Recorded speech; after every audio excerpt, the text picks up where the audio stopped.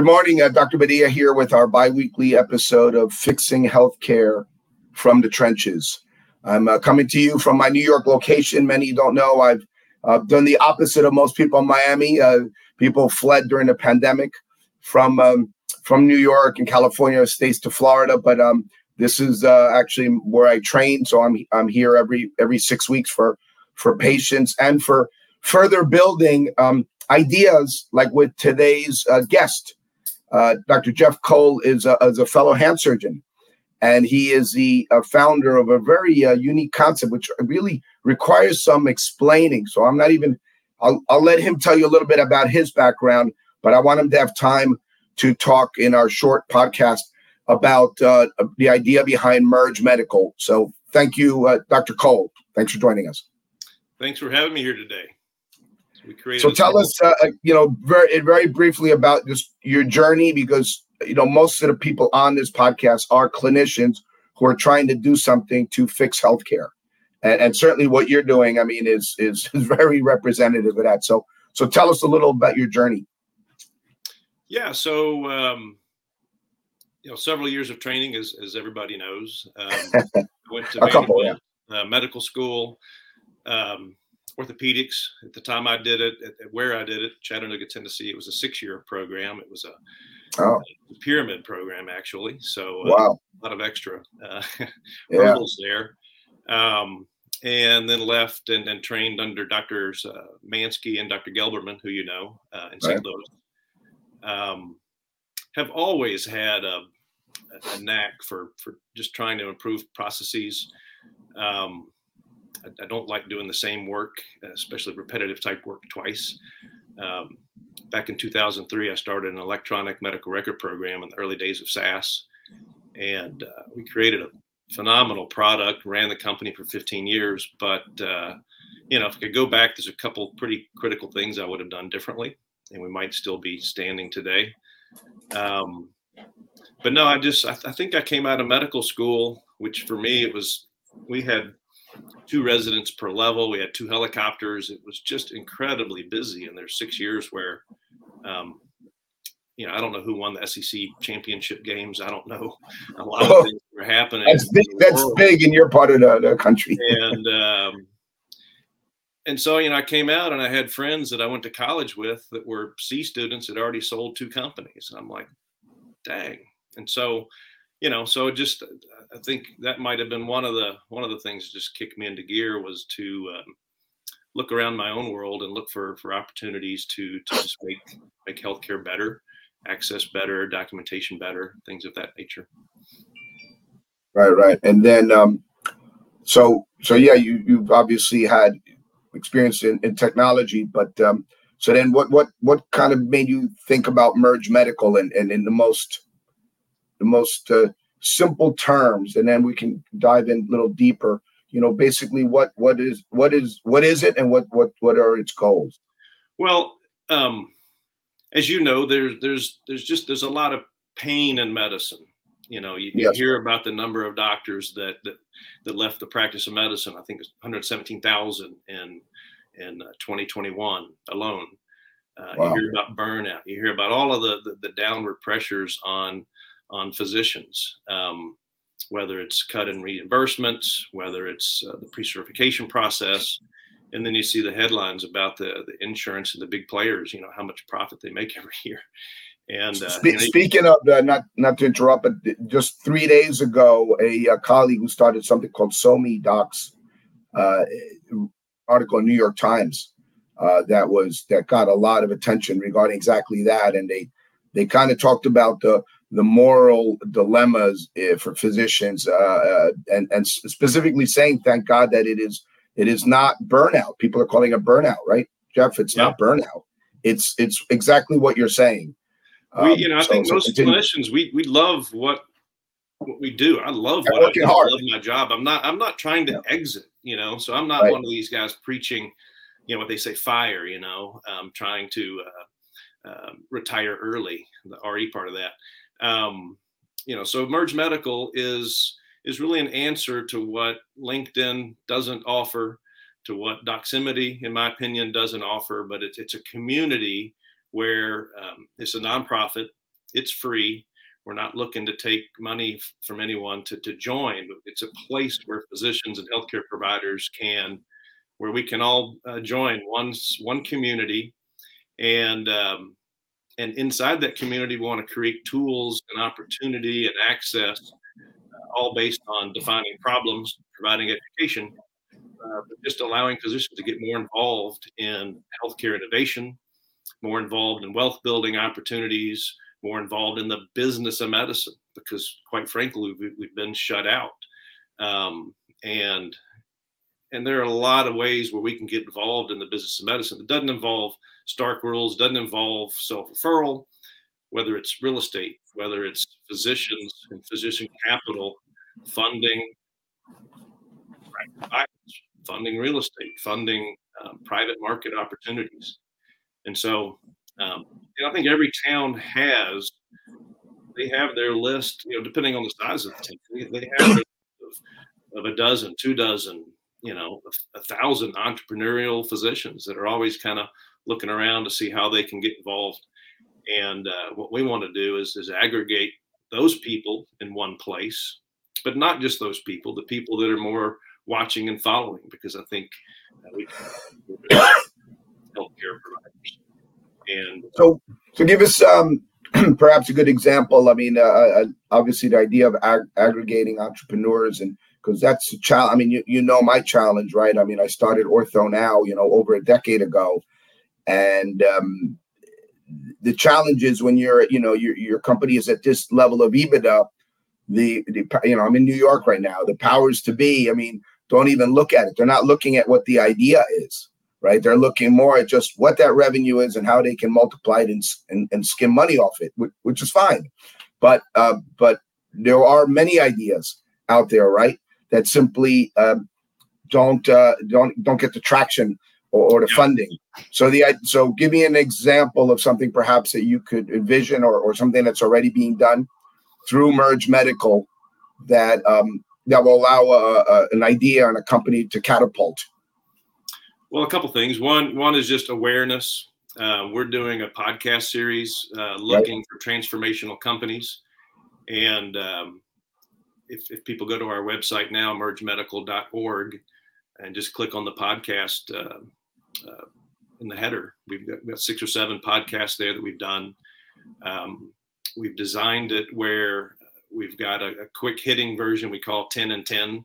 The idea is that if you were in front of a famous investor and you had his 10 minutes of attention, what are the 10 things about your company you'd want them to know? So that's the general idea about the 10 and 10. And then we've got more of an uncut version called the deep dive.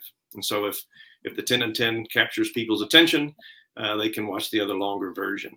And so we have, to this point, found some very interesting, compelling companies that I think deserve awareness. I think as we move forward, it's not going to really be the original group, the co-founders, so to speak, that are finding these opportunities. It's going to be our community members. And those ideas they'll be brought to our forum, because we have a website and a forum that a person can pass very easily back and forth. And so all of the communication and idea vetting, deal vetting will happen inside the forum, which is essentially gated. You have to have an NPI number to join. It has to be verified. And so it's a safe place to talk about these things. But we'll have the community suggest companies, and ultimately we'll just vote. Who does the community want to see a podcast from next? And so we'll take it off our plate and really leave it up to the community to see who they want to hear from. So, Jeff, do you anticipate that these sources of capital, for the viewers, right? There's 2 big buckets, right? There's venture capital for the earlier companies, and then there's private equity, which is typically much late stage, and then those companies are purchased and then typically sold 4 to 5 years later for a significant profit. So anticipate those groups having a way to check in through Merge Medical about what's out there for them to invest in. I think so. I think we hope to kind of flip the model on itself and have private equity firms, venture firms who may be partnered with us, and where there may be some deals that get co-funded, whether you call that a sidecar opportunity or however that's structured. We do have a sister company, or a company we're working with to provide ability for physicians to do community investing through the Dow structure. 4 states have passed Dow LLC legislation where, that decentralized autonomous organization can have a bank account. It can run like any other LLC or business. And so the idea there is for, most physicians, for starters, we don't get approached by venture capital firms, by family offices to invest, because in general, we don't have the $250,000 minimum to put in, and nor should we put that much capital in one place necessarily, most people. But what we're trying to develop is ability for physicians through the Dow structure to be both the general partner and the LP, to vet ideas together, and then to be able to enter a vehicle where we might invest in 10 companies. So have chips on the table for 10 early stage or growth stage companies, possibly with a minimum of $25,000. So it's an opportunity that just doesn't exist for the average physician. And I think in mass, that can create a significant funding power in the market. If we can get enough physicians, that's always been our challenges, Jeff. I say it in my book, it starts in organic chemistry to competition. So the problem is us physicians don't collaborate nearly as well as we should. And I applaud your efforts with Merge Medical to try to combat that. So the important thing is to talk about it as much as possible. And so obviously that's one way that you, through physicians directly, you want to impact the healthcare system. So I'd like to ask you, as I do every guest, what would be 3 very succinct steps, initiatives that you would like to see implemented that would really change healthcare and reverse what you were talking about earlier? Be basic. Ideas. Gosh, there's dozens, right? Yeah. But I think in line with where my head is and with what we're building, I just think that physicians and healthcare providers should unite through a structured community, and let that community actually be a fabric to help unite other smaller communities so we can work together. So that's one. So number 2. Yeah. I think physicians should prosper together. I think it's I don't think we need to apologize for making a living. It's not the living that doctors made in the 1980s, quite frankly. A lot of people struggle. And so instead of thinking private equity, I think in terms of physician equity. I think ability for physicians to invest in real estate together, medical practices, literally be the funding power behind buying out practices, but yet with an eye on the future, an eye on the Hippocratic Oath, an eye on our profession and preserving the integrity of our profession. So I want to give an example regarding that in a moment, but after you give your 3rd point, and then I want to go back to your 2nd. And I think physicians should just be empowered through number 1 and number 2 to say no more. I think that through our community, that we have power, and we should be in a better financial situation and being able to say no to a bad work environment, say no to a bad contract, say no to offers to be bought out when it's probably not the right thing for your practice, and particularly the younger people in your practice. So I think part of the problem, and obviously, Jeff, this is not a podcast. I mean, maybe in the future, this and similar ones where the public will actually just for whatever reason, it's just not that interesting to them, much like other social issues, which got a lot of attention. So I think at some point, perhaps articles like the New York Times will really get people interested. But part of it is that we have to change the expectation of the public. And you said in your point number 2 about about compensation, and I'll relay something that happened to me 15 minutes ago, where I was reviewing an X-ray on a lady from another part of the country.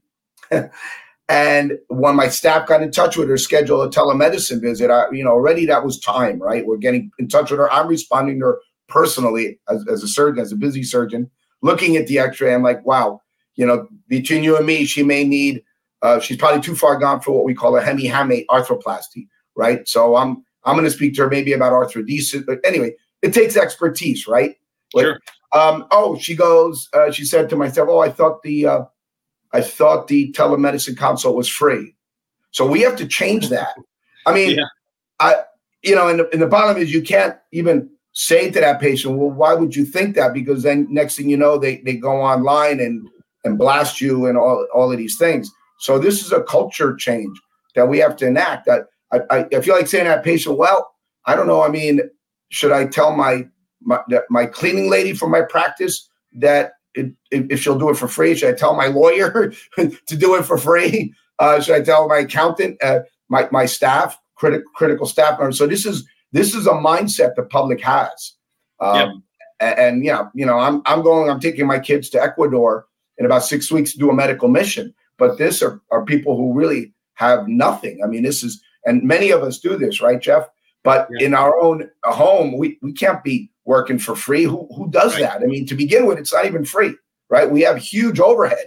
So every time we do something for free, we're actually subsidizing and paying the patient. So I really want patients to understand that we have huge and I think, everything. Like you're saying, I mean, physicians are by nature ethical. I mean, there are bad apples in every profession. Of course. They're altruistic. We give away free stuff every day. Sometimes just because of the fact that we have to go so fast to support where we were 10 years ago, whatever that looks like. Sometimes it's just a hassle to figure out what to charge for something, and we give it for free. So, I mean, I think physicians, they're accustomed to helping each other, whether it's, curbside consults. I think physicians are willing to pitch in and put an oar in the water and try to all row in the same direction, particularly if it were understood how much that would value the profession as a whole. Yeah, well, let's hope, because I mean, things like, initiatives like Merge Medical maybe will really make a change. So in terms of my 3 initiatives, which I give every time on a podcast, the first one is simply oversight, not authorization, meaning that every time we have to have something authorized by somebody sitting at a desk somewhere, that slows down the process. And they're not nearly as qualified as we are, obviously, to make the decision. So if the patient needs that MRI or needs physiotherapy, why are we waiting for some silly number by some bureaucrat to tell us that it's authorized? So if we can eliminate that, but we need oversight, because you said it, there are bad apples, right? So we do need oversight, and that's fine. Next one is right clinician at the right time. So Jeff, you and I are both hand surgeons, but a patient wouldn't want to see us for a complex ankle problem, right? So the public needs to understand that. So there's too much to know in medicine nowadays. The old days of the country doctor who did everything. It's just, if you want the optimal care, we're talking all day long about, say, complex wrist problems, not ankle, right? And that will save money. And this push towards the, burdening the primary care physician with having to approve, to see us for shoulder pain is really silly, because the primary care physician should be taking care of our overall health and a lot of preventive health, not having their offices clogged with, just referring to the appropriate specialist. And the last one is it's public education, right? And the big challenge is, how do we get the public to care about this? How do we get the public to listen in? My feeble attempt was, I wrote the book, Healthcare from the Trenches, during 10 weeks of the pandemic. And, I could tell by the sales, although I don't really follow it, but it's certainly not, jumping off the bookshelves. And that just simply is an indication that I think the public doesn't realize what a big problem is about to face us. With what you said, 117,000 physicians left during that whole 2-year pandemic period. And we are 140,000 physicians short in these coming years is the projection. So I'm hoping that Merge Medical can help in terms of aligning physicians to maybe talk about these things and maybe make some changes. So what are your last thoughts, Jeff? I'm glad to be here with you. People may not know it, but I've asked you to help us grow Merge Medical, and I appreciate your offer. We have 12 co-creators. We like that word rather than co-founders because we're a nonprofit. But some people with large networks out there already. Daniel Shen, the Darwinian doctor, Jordan Frey, the prudent plastic surgeon, Jen Barna, who's doing a lot of great work for burnout at Doc Working, Dr. Arlen Myers, Society of Entrepreneurs. So digital health. I think it's just an issue. We want to co-market. We want to co-market with other communities. We want to co-market with transformational medical startups. We just want to create some interest and buzz and just try to get in the same place and make a difference. Awesome. Well, I think I think little by little we can. So I want to thank everyone for joining us. And in 2 weeks we'll have another episode. And yes, go to mergemedical.org, not com, mergemedical, one word.org. And certainly if you're a physician, join in and join the community and see what you might gain from it and what you can contribute. Yeah. Thank you all. Fantastic. Bye-bye. Thank you.